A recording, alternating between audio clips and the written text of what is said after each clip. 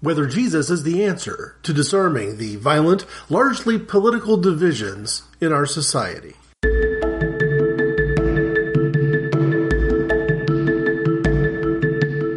What's you gonna do then?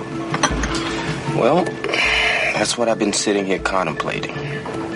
First, I'm gonna deliver this case to Marcellus. Then, basically, I'm just gonna walk the earth. What you mean, walk the earth? You know, like Caine in Kung Fu. Walk from place to place, meet people, get in adventures. And how long do you intend to walk the earth? Till God puts me where he wants me to be. And what if you don't do that? If it takes forever, then I'll walk forever. Welcome to Walk the Earth. I'm Greg, and this might be a good place for someone who had previously not listened to the Walk the Earth podcast to jump in. It's not as if the show is restarting here, but as I mentioned in the last Walk the Earth episode, there has been an evolution of the show over time, and although I never divide any of the podcasts I'm a part of into seasons, this feels like I'm near the beginning of what might be, for some shows, a new season, looking at things from a different perspective. And I want to answer this question in such a way that it creates a little bit of a baseline understanding of what orthodoxy is. In other words, how can I answer a question about whether Jesus is the answer to disarming conflict in our society without doing a little bit of groundwork, a little bit of foundation setting on who is Jesus. But first, maybe a little bit of foundation setting on inappropriate conversations. You can interact with me for both Inappropriate Conversations as a podcast and hear Walk the Earth as a podcast at ic_Greg@hotmail.com. I interact with people on Twitter for both of these podcasts. IC_Greg is how to find me there as well. On Facebook, there's a page specifically for Walk the Earth, WTE podcast, and there's also one for Inappropriate Conversations, the other podcasts that both share this feed.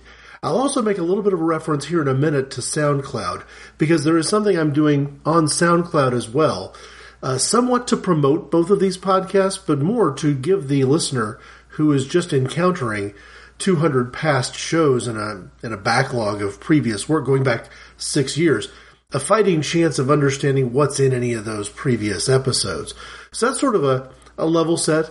And the other thing I want to do right up front is talk about how this is not the first time that Greg, as a podcaster, has dealt with a particular topic in the way I'm going to today. If I go back to June of 2012, before Walk the Earth existed, there was an Inappropriate Conversations episode, number 91, that I called Putting Up or Shutting Up. And in that, I didn't play a clip, but I quoted Dan Carlin, who was, through his show Common Sense, looking at politics, as particularly what the Common Sense podcast is about, was beginning to wonder if his entire approach wasn't just complaining. If he had not gotten to a point where he was able to offer a lot of new or actionable solutions. And ironically, I think where he was frustrated in 2012, the year 2016 gave him an answer, maybe an interesting answer, and certainly an unwanted answer. So I want to play a clip right up front at the beginning of this. I don't think I've ever done this before on Walk the Earth. I rarely do promos. I will do one for the Dan Carlin Common Sense podcast, because that podcast has inspired the question that I want to answer today. And it makes a lot of sense to let Carlin speak his own mind from his own perspective. Although, I think it'll be clear he is actually asking the question of, how do you move forward with solutions to the problems that we're faced as a society? In many cases, problems that are bigger than just political problems, but certainly political divisions in our society. If there are two groups of Americans who seem to actively hate each other. Now, obviously, it's an oversimplification. The second you start talking about two groups, the false dichotomy error is right there for all to see. But if we play along for the sake of argument and say that there is this divide, whether it be conservative and liberal or Democrat and Republican even, that in the political sphere, we are seeing less patience, less kindness, less appreciation for the respect and dignity of other people. And it's taken an ugly turn. Carlin, in his podcast, talks about it in much more detail, and the entire episode is well worth looking up. At dancarlin.com, you'll find it as episode 315 of the Common Sense series. War on a Whim was the title that he gave it. It's an hour long. I've picked just 3 or 4 minutes. I think it gets us started. It's Common Sense with Dan Carlin.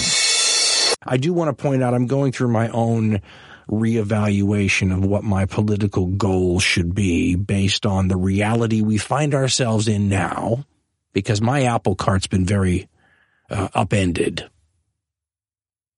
And understand why. I mean, for those who've maybe not listened, you know, I'm a guy who's been pushing a certain idea for about 20 years publicly. And when I started pushing it, it was crazy, because that's what everybody told me. You're crazy.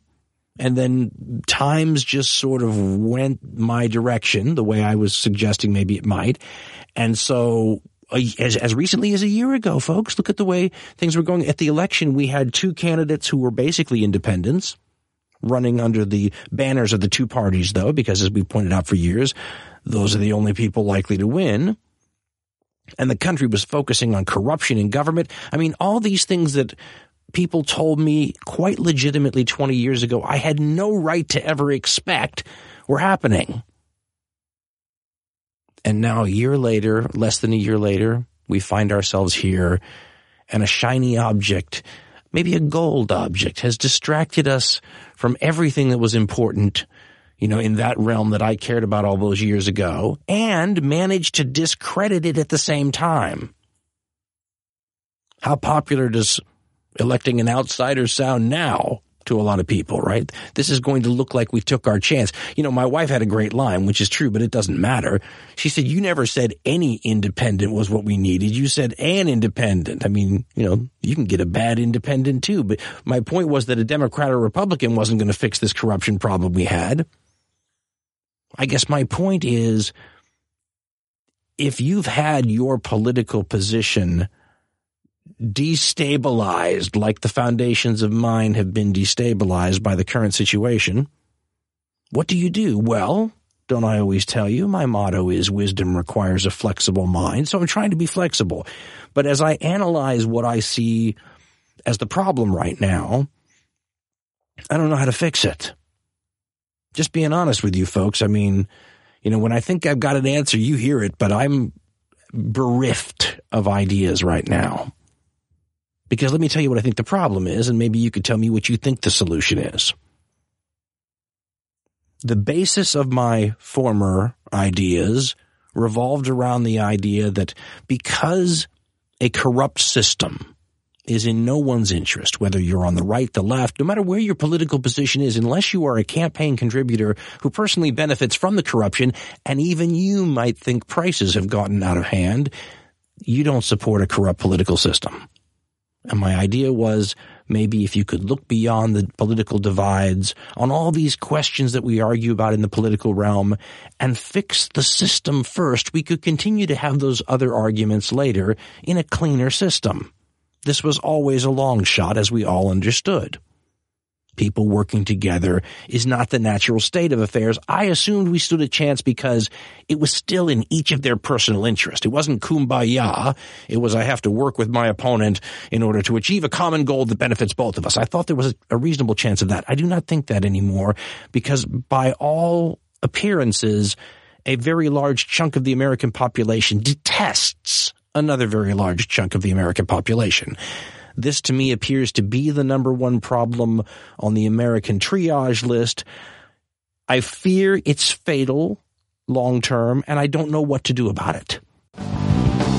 Dan Carlin, Common Sense.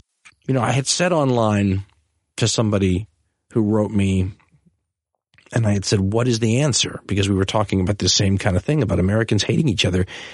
And he said, I'm paraphrasing here, I think he said ethnic enclaves. And then I realized I was dealing with one of these people who is racial in the way that they look at the world. I didn't realize that initially.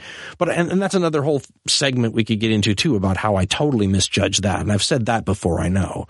But ethnic enclaves, in other words, this person's point wasn't about where I'm going, which is how do I solve something like this? What do you push? What's your political agenda when you decide that fixing our feelings towards each other is what you need to do?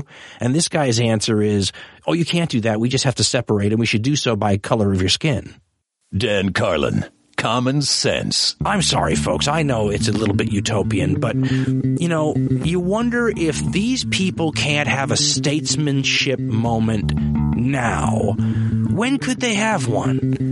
I mean, the kind of people we have in D.C. now representing us from both parties would fight during World War II. Fiercely independent. It's Common Sense. I mean, there is no moment that is so dire and so important and so threatening to our children's future that we won't suspend this sort of politics for? Slapping around the ideas until they're black and blue. Dan Carlin, Common Sense. So maybe we should begin by asking whether or not Carlin is begging the question. Because it is at least possible, arguably, that he's not characterized this accurately at all. I have found that's an unfair accusation. I think Carlin in many ways is right on target.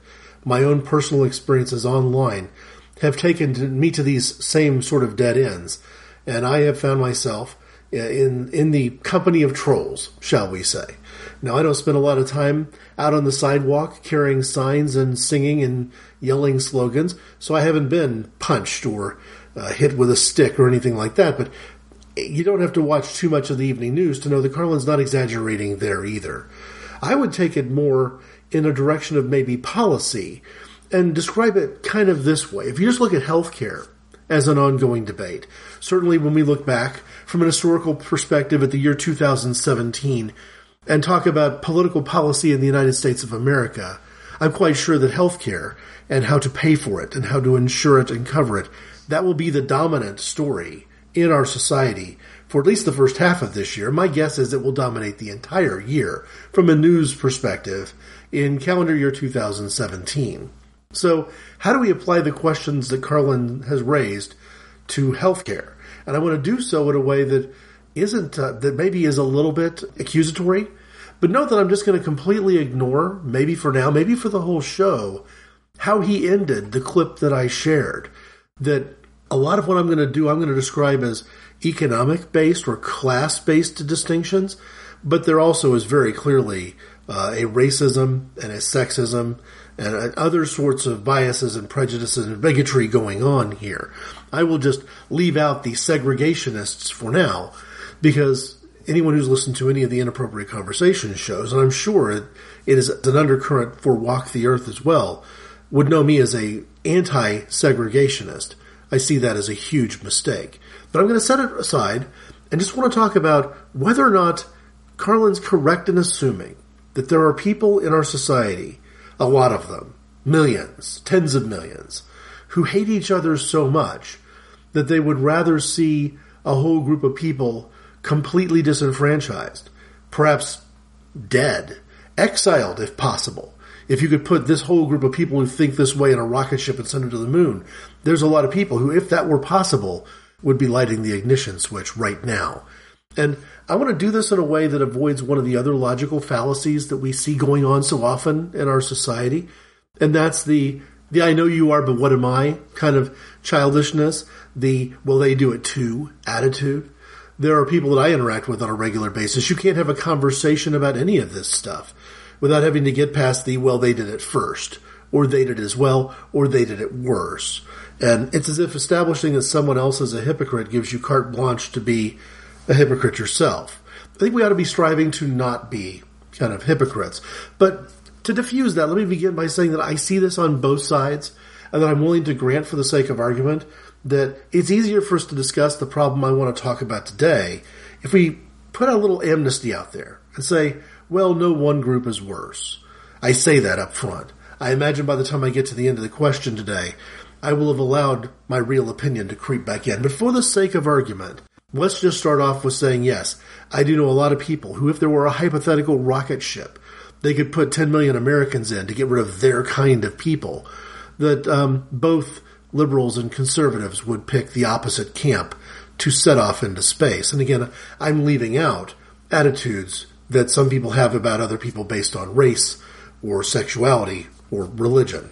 No, for now, let's just look at healthcare from a perspective of how has this become so divisive?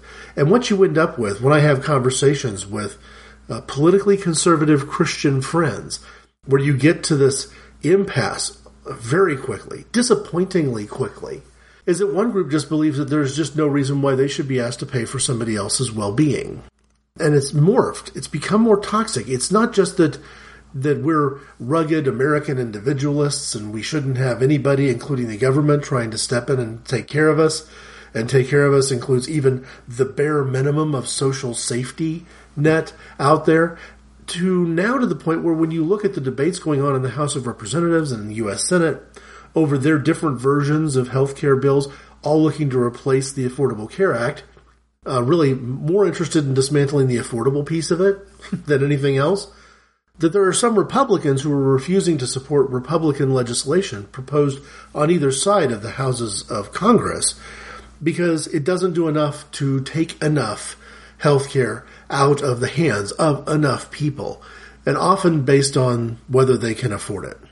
And if you look at political cliches, you can essentially say, well, there's one group of people who are more likely to be wealthy, and if you were to pick one of the two political parties, Democrat versus Republican, you would probably guess that, well, the wealthier people are more likely to be Republican, the lower class scale on the economic scale more likely to be Democrat. That's obviously not necessarily true. There's tons of exceptions, but just like the amnesty I granted right up front to create a place where we can have a conversation, let's not find the 5 to 6% exceptions or even the 12 to 18% exceptions and use that as a reason to discount what is probably generally perceived to be true. And notice that I've used perceived as a term here, that it doesn't necessarily mean that it's absolutely true, but the thought process is that people who are making $100,000 a year or more can't seem to allow themselves to remember, if they ever did experience, what it's like to make less than 20, what it's like to be maybe getting yourself up to the $30,000 a year mark because you're working 2 or 3 different minimum wage type jobs, and that inability to have empathy toward each other is one of the biggest problems. It's hard to have a conversation about it with someone who has a different point of view because it's hard to breach that divide when we cannot speak with empathy toward each other. That you end up very quickly getting to lazy. I've even heard words like parasite spoken from people who are fairly well-to-do, middle class, upper middle class, and beyond, about people who are literally living paycheck to paycheck, literally at their wits' end. And it seems from the outside looking in that a lot of the legislation being proposed is designed to make those people lose their insurance. Maybe even designed to trick them into voluntarily giving it up. Because if you make $25,000 a year, you certainly can't afford premiums of $5,000 and deductibles of another $5,000. I mean, no one's going to spend 40% of their income on the protection against the possibility that a catastrophic health circumstance may come. And yet, it's generally true that all of us are going to have a catastrophic health circumstance at some point in our life. We tend to describe the ultimate catastrophic health circumstance as death. And to a Christian's perspective, the death rate's 100%. We're all going to get there. There's only one example in recorded human history of somebody bucking that trend. So my question is, if you've got people who are crafting legislation that they hope uninsures as many people as possible, that the indifference to whether people die as a result of a change in government policy is so high that indifference could be described as reckless disregard. And reckless disregard tends to be the standard we might use for someone who somewhat inadvertently but carelessly and thoughtlessly causes the death of another person. That you can get charged with murder without actually premeditating the whole thing out. If you have enough reckless disregard for the well-being of your fellow man, and your behavior causes that tragic circumstance to occur, you might be answering questions about, you didn't get in your car, drive 100 miles an hour through the neighborhood because you intended to run over a kid. But if you get in your car, drive 100 miles an hour through the neighborhood, and you do hit a kid, you're going to have to answer some questions about your reckless indifference to human life. And right now, one side of the political spectrum could certainly look over to the other and ask whether or not the conservative worldview has a reckless indifference to human life. What I hear back within the church is, well, we just don't believe the government should play any role here. That back in the day, when the family farm was the agricultural center of society, pre-Civil War, for example, that people just took care of each other. And granted, that may have actually been true. It may be more than just a Paul Bunyan-style piece of American mythology. Fair enough.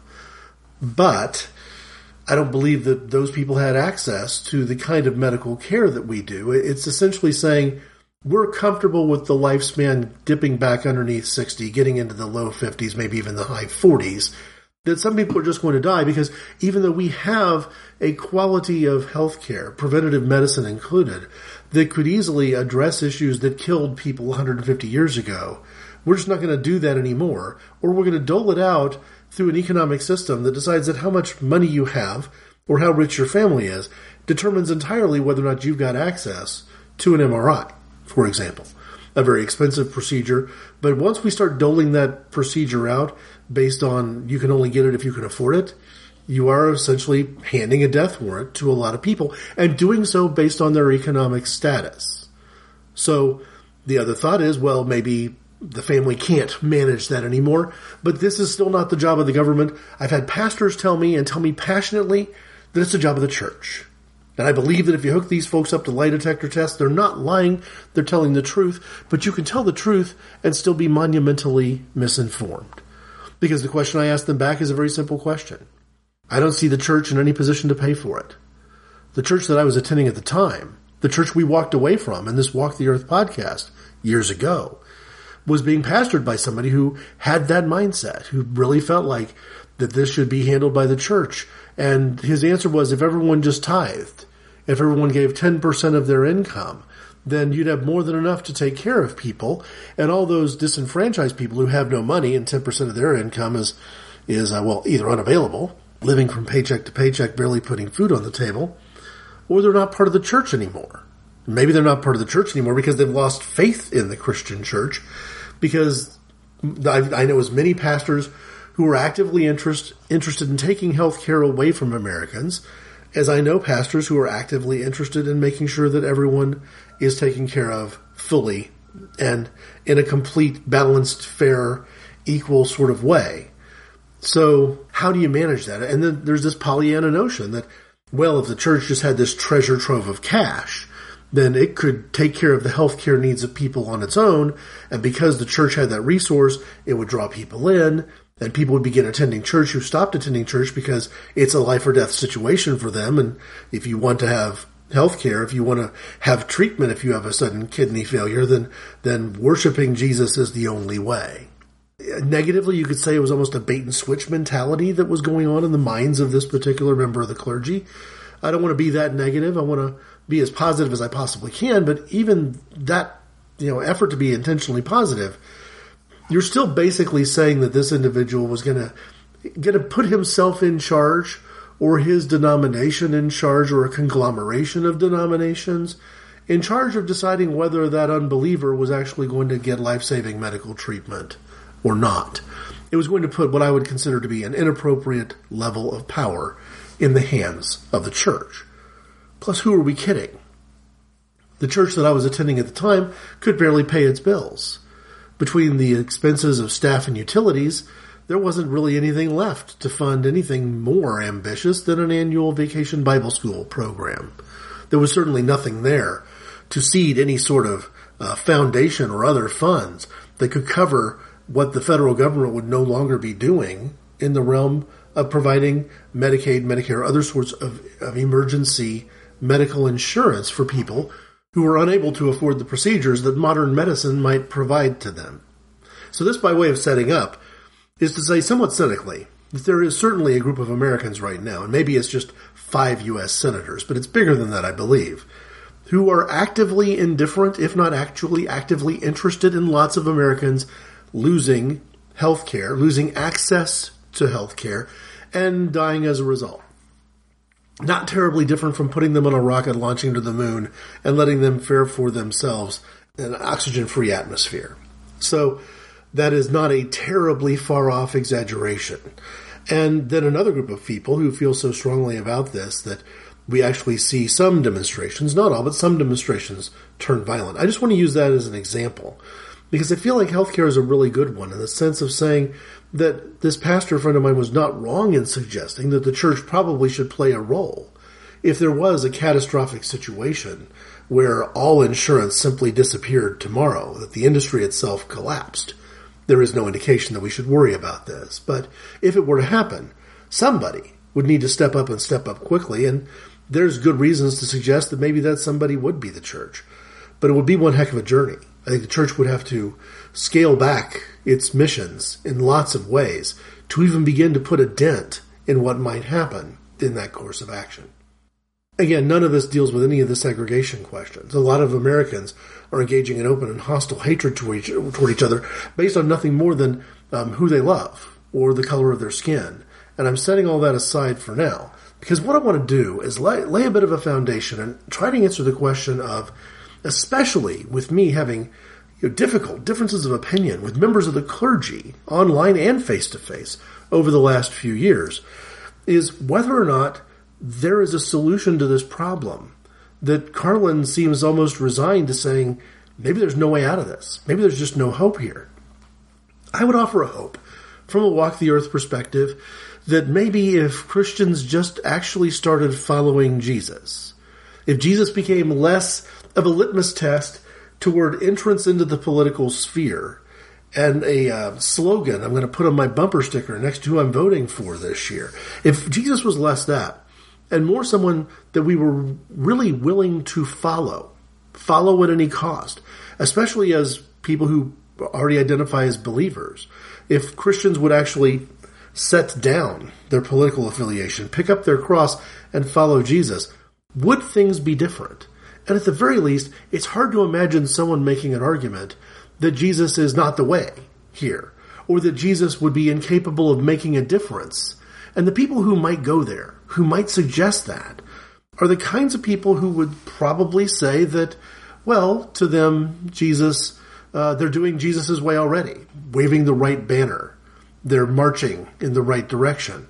They've oriented themselves to the right side of political beliefs, and they've convinced themselves that that is actually what Jesus thinks. That Jesus, for example, might feel very strongly that the government should play no role whatsoever in providing for a base level of medical resources to the citizens living in that country.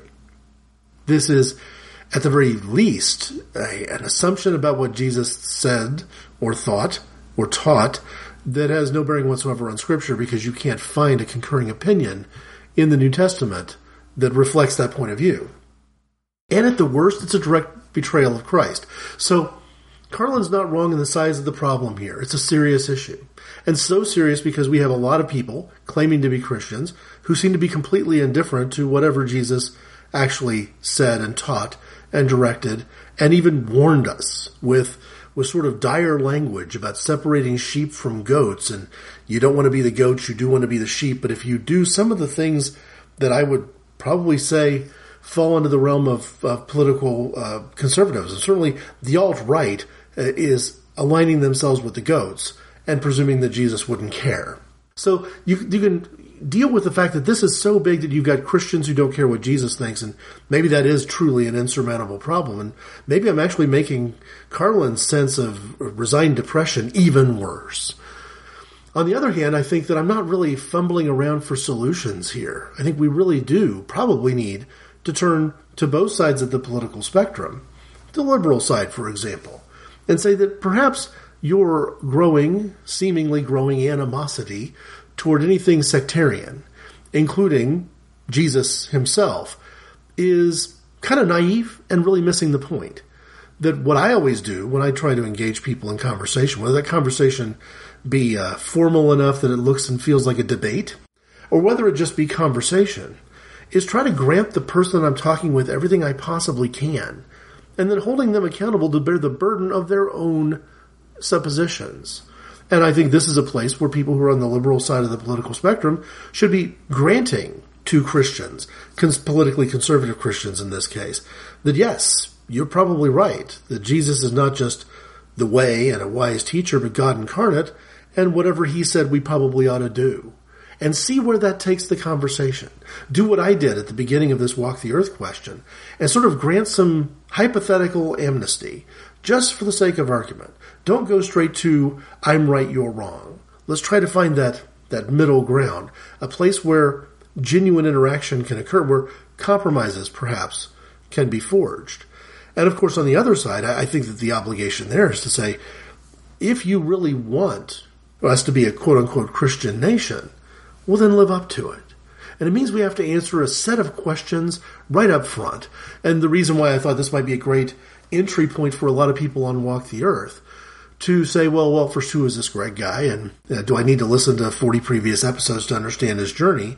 And the simple shorthand answer is, I'm very orthodox. I have historically called myself conservative in my beliefs, from my religious perspective, but that doesn't work anymore. Because if a ton of people who are on the far right side of the political spectrum, who passionately identify themselves as Christian and conservative, have turned the meaning of the word conservative to such a degree that they are actively rejecting things Jesus said, or indifferent to them in one way or another, then my fidelity to who Jesus is, what he taught, what he said, how we should do it, maybe it no longer makes me conservative. Maybe conservative is not the right word anymore. But let me just kind of jump into the answer to the question that I'm begging here. Right up front, is there a way that we can look to see, well, what are Jesus' key teachings? Can we all rally around some notion of who Jesus was? And to do this, I've just randomly gone to a website. I'm sure there's lots of others out there. I'm sure that they vary to one degree or another, which is kind of concerning. But there's probably a through line here which is pretty easy to kind of grab a consensus from. The one I found is a Mennonite site coming from the Anabaptist tradition called thirdway.com. It's thirdway.com, love-Jesus, key-teachings. And in there, this Mennonite-run website has created a list of 20. That seems like a pretty good place to go. I'll skim past some of them that I don't think are directly relevant to the question of what did Jesus say about these issues that we seem to be willing to battle each other in the streets over, whether those be the virtual streets of social media or the actual streets in cities like Berkeley, California. So let me go through the list. And I'll certainly let you know if there's any of these that I've got my doubts about, but I think we're going to find is that cruising through this list, some of which I'm reading for the very first time as I go, because I did just randomly grab a website today, I think we're going to find I'm in agreement with most of them. And what I think we'll find when I'm done is that there's a genuine question about whether the quote-unquote sides in this argument can make the claim that I'm making about, well, fidelity to the answer to the question of who was Jesus, because I believe that if we answer the question of who was Jesus, what did he teach, what were his key teachings, that we then can turn around and answer the question I've raised today about whether Jesus is actually the answer to disarming the violent, largely political divisions in our society. If our conservative politicians were actually living up to the mantle they claim of being Christian by doing things Christ's way, would it make a difference? And if the liberal side of the political spectrum, which claims that it doesn't have a dog in this hunt, and that it's just not interested in a religious litmus test, well, if it would actually be as multicultural as it claims to be, then it would have plenty of room to agree with the things that I'm probably going to ask the other side to agree with. The fact of the matter is, a lot of these teachings are not truly and uniquely belonging to Christ. Jesus has a lot of concurring opinions coming from all corners of the world, not just religious corners of the world either. But let's get into this list of 20 and see if we can establish what may be an orthodox answer to the question of, well, who is Jesus? Because I really can't expect two warring sides of a political spectrum to agree to follow him if we haven't established, well, what does that even mean? So number 1, the Christian life is marked by baptism. Unquestionably true. Not sure it's directly relevant to the question we're trying to answer today, though. Jesus is available to help us not give in to temptation. True. Jesus asks us to repent, which means turning away from wrong and confessing wrongdoing. Fine. Jesus says, follow me, and you will help find others to follow me too.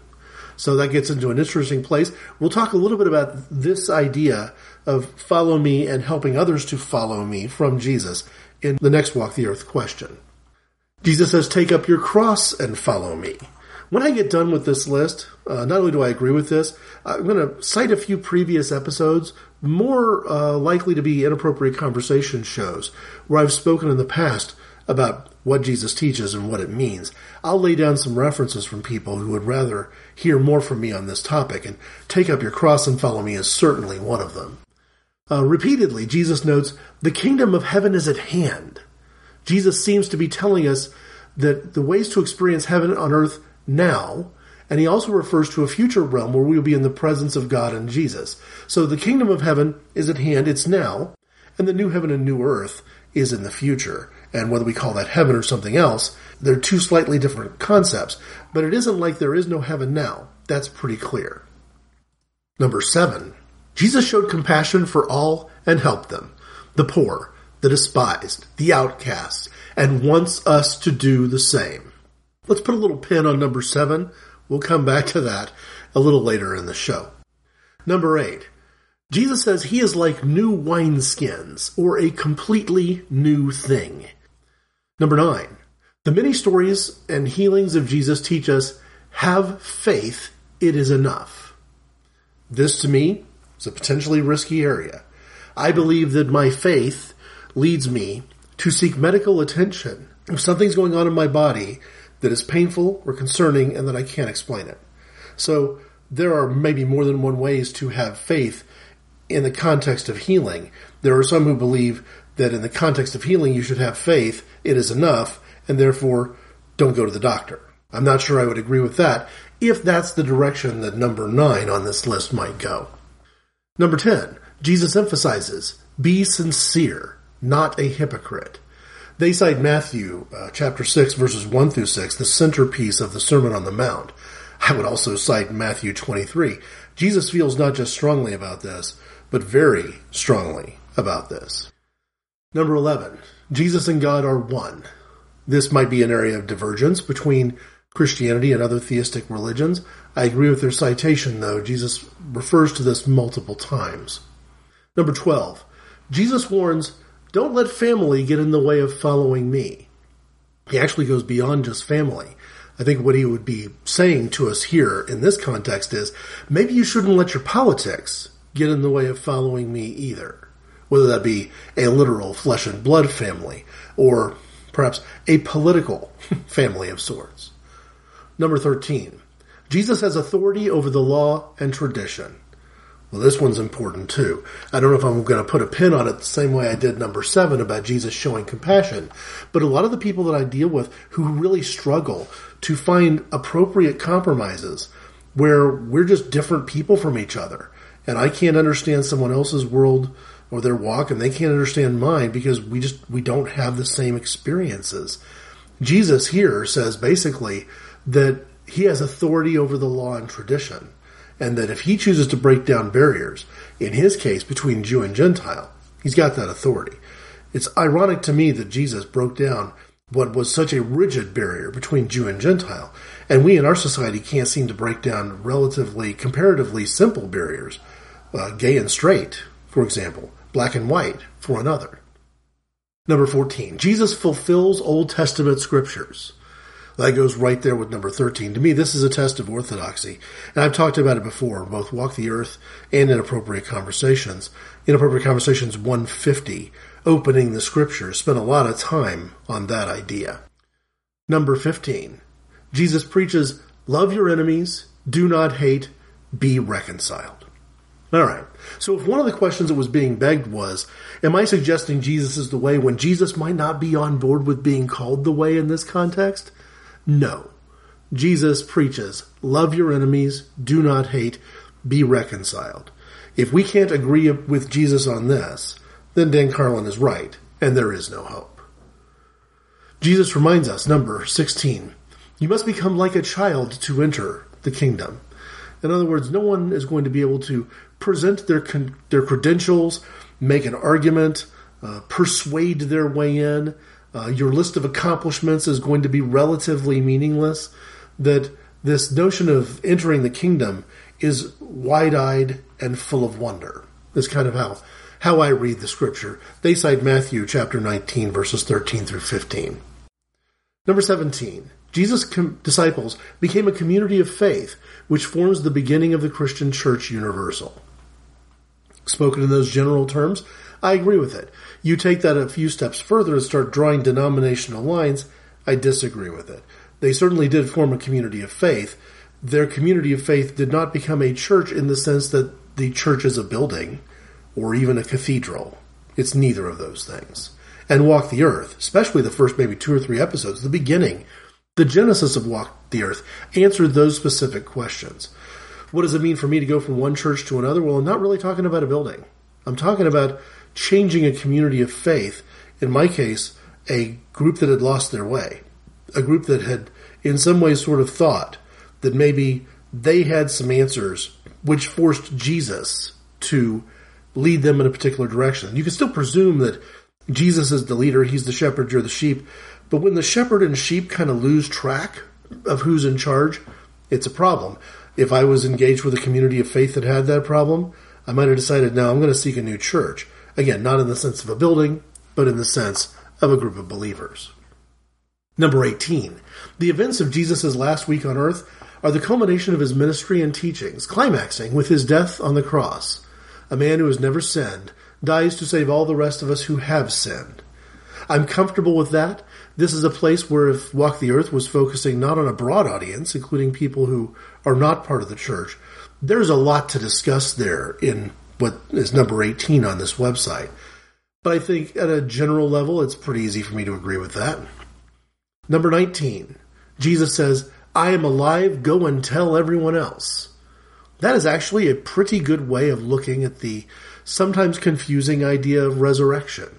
I am alive, go and tell everyone else. And then he adds, their point number 20, I will be with you forever.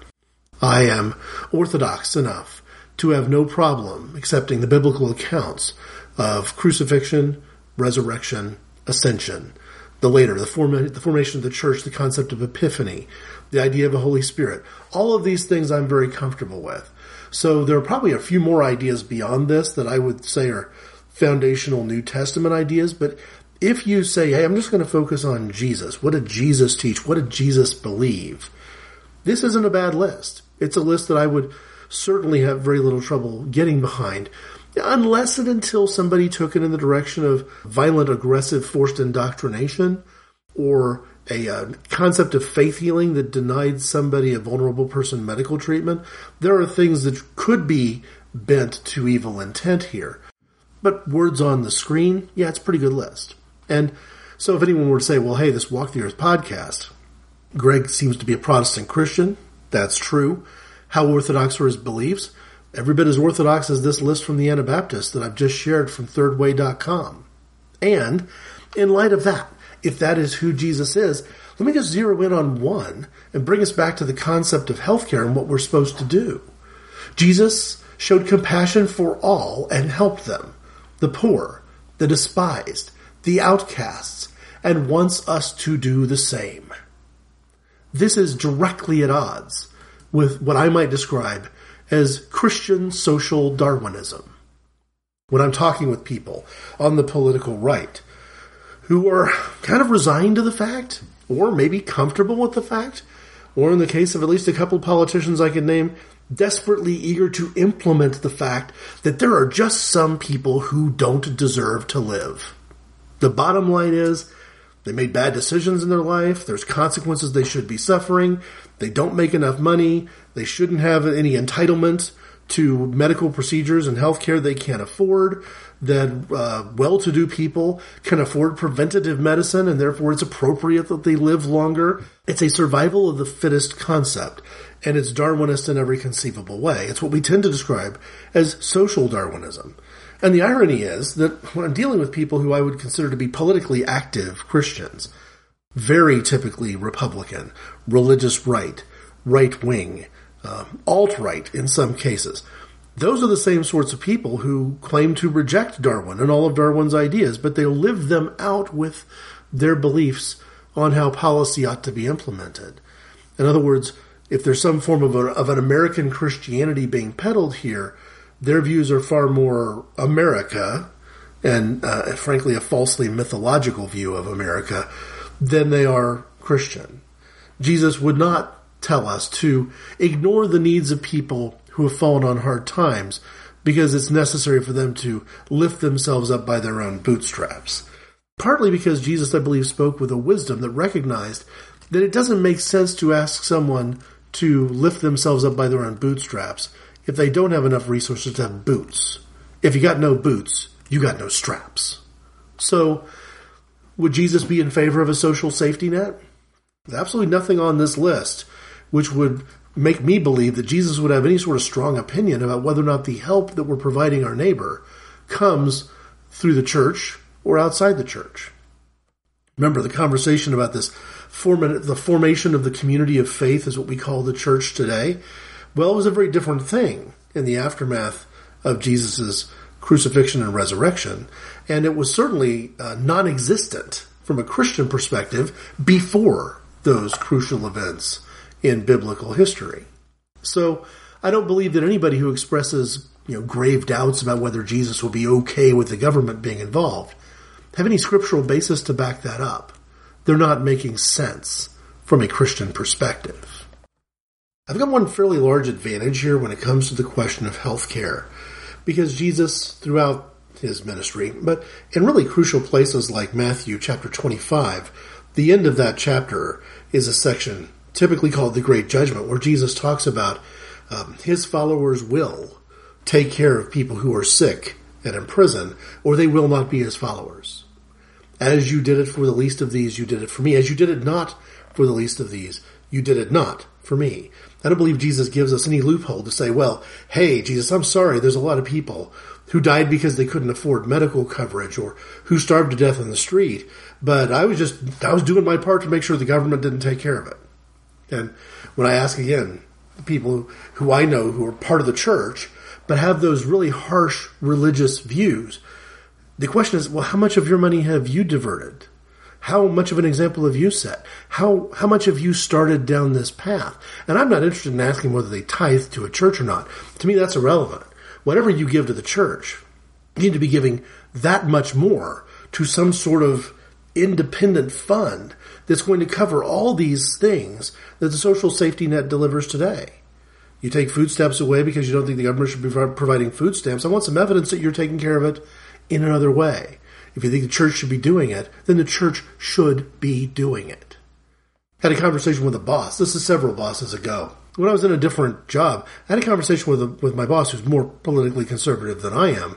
And he kind of, in the course of that, careful conversation is how I would describe it, he acknowledged to me that if his tax bill suddenly went down 15% because all of these domestic programs disappeared and this strict constructionist idea of the government literally stripped the U.S. government down to nothing more than the salaries of legislatures, judges, and the military, and that's it. We weren't paying for anything else.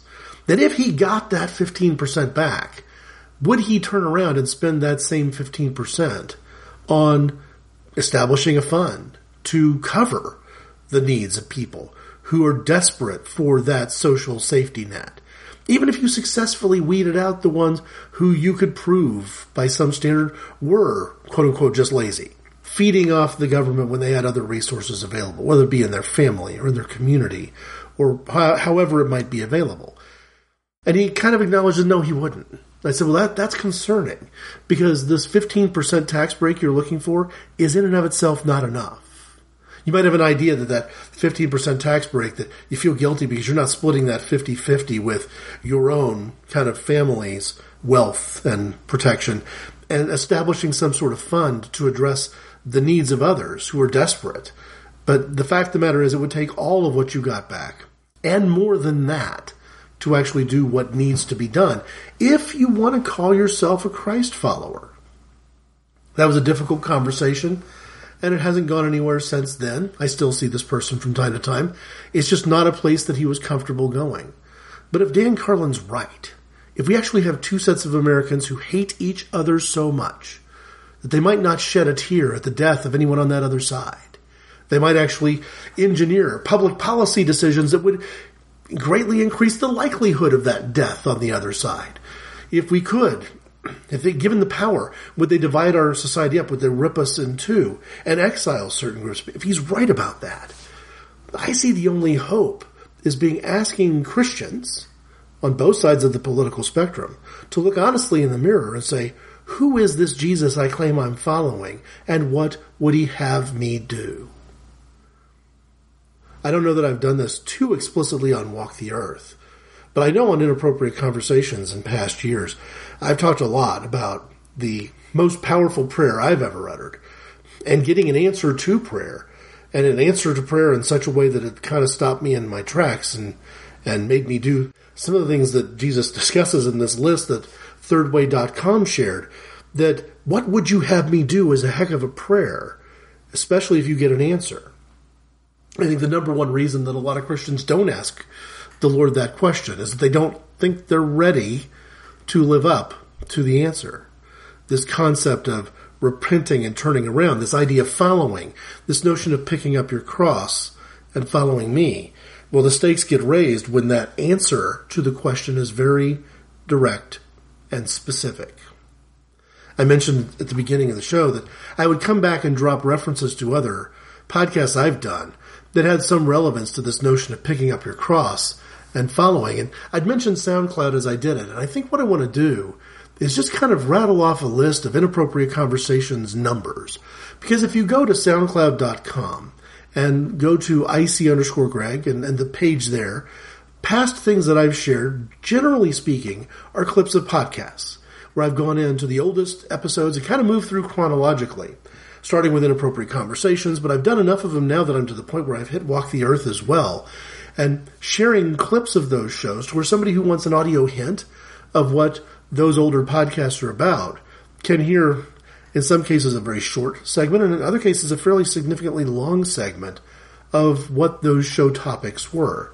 And there's a number of them that, although they were recorded under the series of Inappropriate Conversations, I feel like they had relevance or have relevance from a Walk the Earth perspective. They're at least the part of the Inappropriate Conversations mix that deals with religion.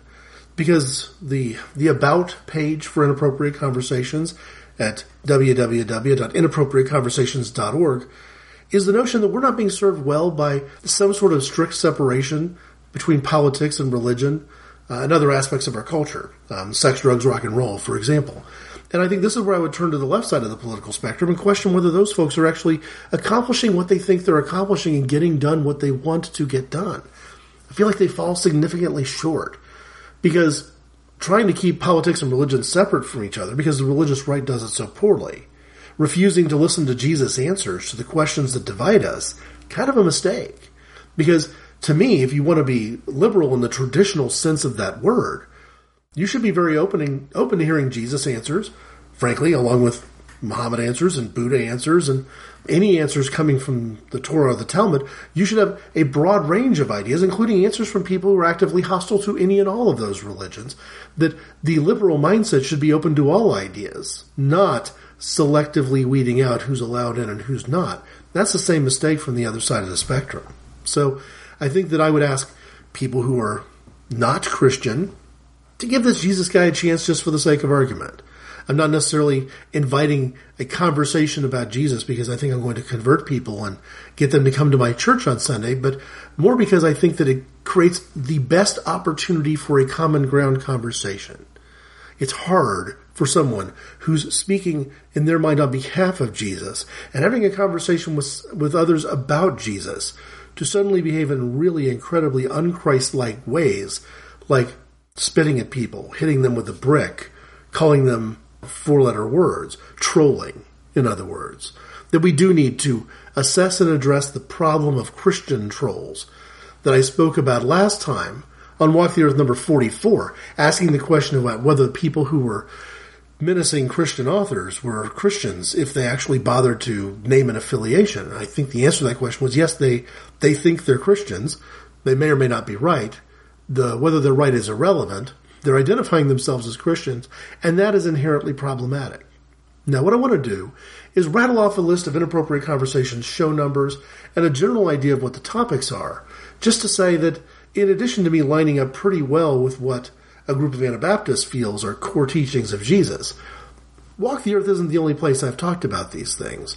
And the divide between Walk the Earth and Inappropriate Conversations topically is not as strict as you might think. Here I am on Walk the Earth, answering a question about politics, introducing thoughts from somebody who does a political podcast. Inappropriate Conversations has been muddying these waters for years. The first one that I would cite, I'll actually do one out of sequence. Chapter and verse was Inappropriate Conversations 20, and it shares what I would consider to be a prose poem with things I don't believe, under the heading of chapter and verse. But if you go back to the very beginning, I didn't get 3 or 4 episodes in before I was dealing with questions related to religion. Inappropriate Conversations number 4 was Rising from the Dead, the 3 films about Jesus worth seeing, and I implied there were only 3. Number 5, The Least of These, and why Danzig's song Godless absolutely rocks. The least of these is a concept I've talked about here. That's the central notion in Matthew chapter 25, where Jesus was urging us that he wasn't going to look the other way if we ourselves look the other way at people who are starving, who are in prison, who are hospitalized, or who are having catastrophic health circumstances because they can't afford to be in the hospital. Inappropriate Conversations number 10, A Handful of Hair, Happy Mother's Day. Presumably a Mother's Day topic, but there was a great deal of religious orientation to that show. In Inappropriate Conversations 12, I talked about the Holy Spirit and the concept of Pentecost. The partner show for Inappropriate Conversations 20, chapter and verse, was number 21, Permanent Things I Believe. So if I spend number 20 decrying things that a lot of people in the religious right believe that I don't, I spent 21 kind of sharing a little bit more on the positive side of things, what I do. It's not a list as clean and neat as the one I just shared from thirdway.com, but there's a lot of common themes there. Number 29 and number 30, I looked at prayer in school. Number 39 was called Privacy and Intimate Relationships, but it actually was the text of a sermonette, a message given in church on a Sunday. Number 48, 4 Things I Know, or Types of Knowledge. Definitely a religious perspective there, too. Number 49, RSVP, was also a message presented before a congregation in a church. Number 53, Secular Visions of Divinity. 54, John 3:17, where Jesus makes an exclusive claim without excluding anyone. Jesus makes exclusive claims, but he did so without excluding anyone. There's a lot of people on one side of the political spectrum who believe that gay Christian is an oxymoron. I don't believe that there's any evidence in Scripture that Jesus believes that gay Christian is an oxymoron. In fact, let me go back to the list again and kind of drop one of these other references about Jesus stepping in to deal with people who are outcast. Number 7, Jesus showed compassion for all and helped all, the poor, the despised, the outcast, and he wants us to do the same. So clearly, that's kind of Jesus' answer to that question.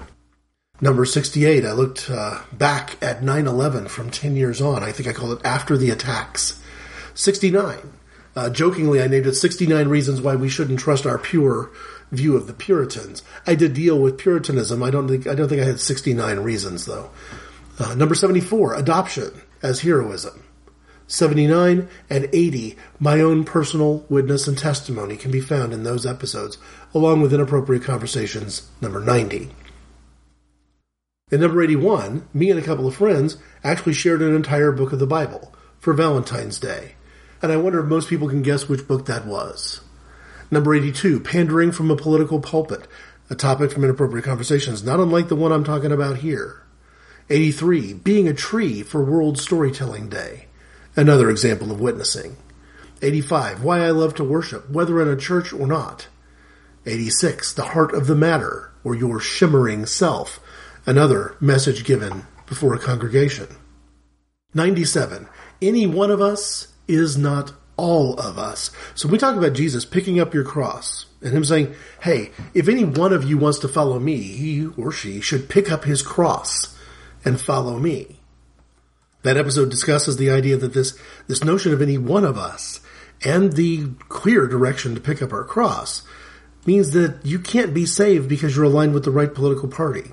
We're not going to be a Christian nation where God is dealing just with the government or the president on behalf of all of us.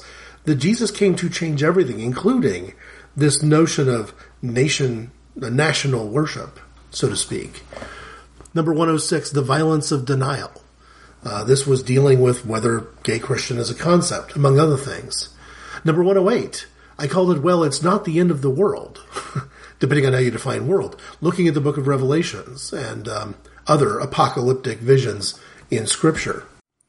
And in number 114, I offered some really hard words to Christians who were seemingly comfortable with the ends versus the means approach of telling the right lie to get what you want. Father of lies is what I called it, and my idea was whether Christians should give up lying for Lent. We've got a lot of people who are kind of holding their nose and looking the other way, and a lot of, well, let's call them conservative people in government, because that's the truth of the matter, who are telling a heck of a lot of lies in Jesus' name. These are the ones that I've shared so far on Walk the Earth. So if you go to the Walk the Earth Facebook page and scroll for months and months and months, I've shared some of those SoundCloud clips there as well, because it was my way of saying, hey, Inappropriate Conversations had these shows, many of them before Walk the Earth existed, but I've shared the ones that I thought were relevant on social media, whether that be Twitter or Facebook. But to me, SoundCloud is part of social media. Hopefully SoundCloud will survive and persist for me to continue to put these hints up. I will also, just by number, say that other ones that are posted onto SoundCloud, I haven't yet shared them on the Walk the Earth Facebook page because I prefer to do this over time. Inappropriate Conversations episodes 117, 118, 129, 131, 133, 136. You can see that this is an ongoing thing. It's not unusual for Inappropriate Conversations every few shows to have something that is, if not religiously focused, at least religiously relevant. The most recent were a two-part dealing with spiritual retreats, episodes 139 and 140. So there is a great deal of, I've been on the record, let's put it that way. There's a fairly good trail of previous podcast conversations dealing with examples like this, where I really feel like the answer, and if I want to get dire about it, it might be the only answer, but I think it is an answer to Dan Carlin's question of how do we bridge the divide? How do we deal with the problems facing us if the number one problem is that a couple of groups of Americans just absolutely hate each other, despise each other, would walk on the other side of the road and ignore the needs of an individual. If the parable of the Good Samaritan was being told again today by Jesus, it would be a Republican who was beat up by robbers and liberal Americans walking past on the other side of the road. Or, a liberal American beaten up by robbers and conservative Americans walking past on the other side of the road. We got to take what Jesus had to say seriously enough to look to one side, the right side of the political spectrum, and say, hey, if you want to claim to be Christian, great. Let's bring all of this stuff right back to what Jesus said to do and eliminate all the noise about tradition or American mythology that says, oh, no, rugged individualism. Jesus did not believe in rugged individualism. Going back to thirdway.com for key teachings, Jesus believed in things like you need to repent, you need to follow me, you need to take up your cross. This is not rugged individualism. And when we try to blend that piece of arguably false American mythology in with Christianity, it doesn't work. And I believe that there is a way for people on the left side of the political spectrum to call that out, but to do so in, ironically, a biblical way, to call it out gently and with respect for the mentality and the needs of the other person. Not a gotcha, not calling someone names, not using proof text to show that someone's a hypocrite and therefore none of their faith can be trusted. Someone on the left side of the political spectrum would be much better respecting the faith of the individual on the right side of the political spectrum, but holding them accountable to that faith. I grant you everything. That what you believe is true, that the Bible is true, the New Testament is true. This list of 20 things that Jesus taught are all true. Let's start living them. I will put aside any doubts that I have about theism and pretend to do it Jesus' way, maybe not because of Jesus, but because I kind of agree with the teaching.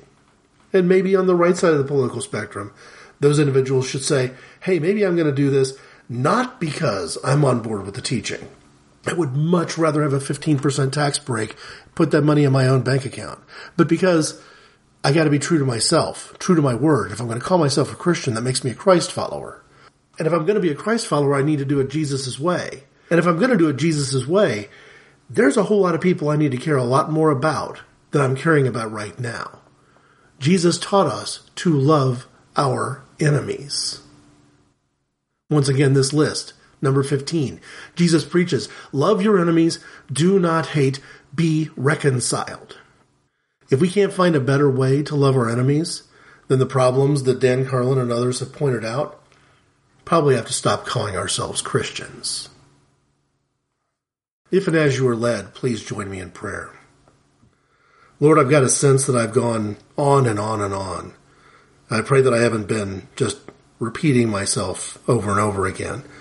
I also pray that the people that I interact with online, many of whom I like, aren't right when they tell me I'm just beating my head up against a wall, that nothing will ever change. Jesus, one of the things I believe more than anything else is that you can make those changes.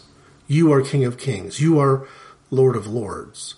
And if anything is possible, it is possible for you. So, Lord, work in the lives of those people. Even though they may claim you're not real, you never were, you don't exist, to help them find their way through the wisdom of your teaching as a starting point. And Lord, let's have some road to Damascus experiences for as many Christian leaders as necessary, so that they can hear your voice and take more seriously your words, that it won't be just style anymore. The substance of what you ask of us becomes real to all of us in a way that maybe it isn't right now in our society. Because, Jesus, I don't believe we could treat each other the way we treat each other now if our faith was indeed alive. Amen. What happened this morning, man, I agree, it was peculiar. But water into wine, All shapes and sizes, Vincent. You shouldn't talk to me that way, man. If my answers frighten you, Vincent, then you should cease asking scary questions.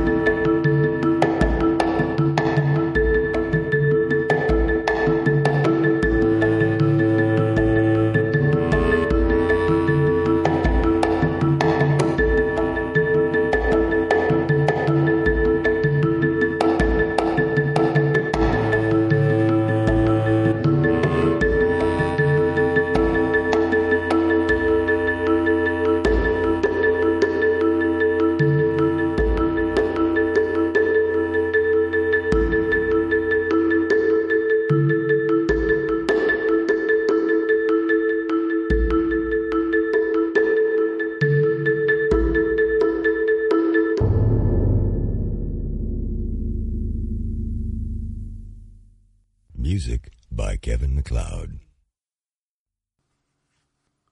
Next on Walk the Earth, whether missionary work is just a friendly front for cultural imperialism. Thanks for listening.